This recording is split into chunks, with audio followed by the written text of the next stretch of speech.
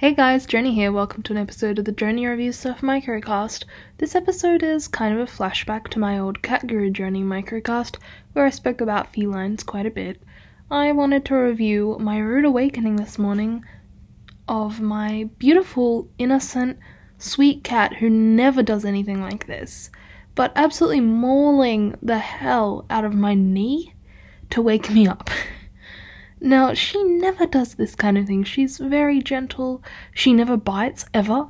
She's very relaxed, calm, and a collected cat.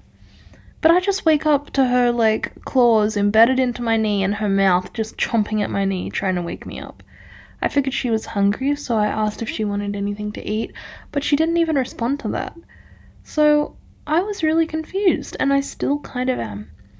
To make sure she was okay, I just gave her a little bit of a look at, and I trimmed her claws. I noticed one of them seemed to be a little bit red, so I put on some special disinfectant type thing for cats, and hopefully that clears it up. Has your cat ever done anything really weird like that, like out of character? Because it's so strange for her. She's so docile and sweet all the time.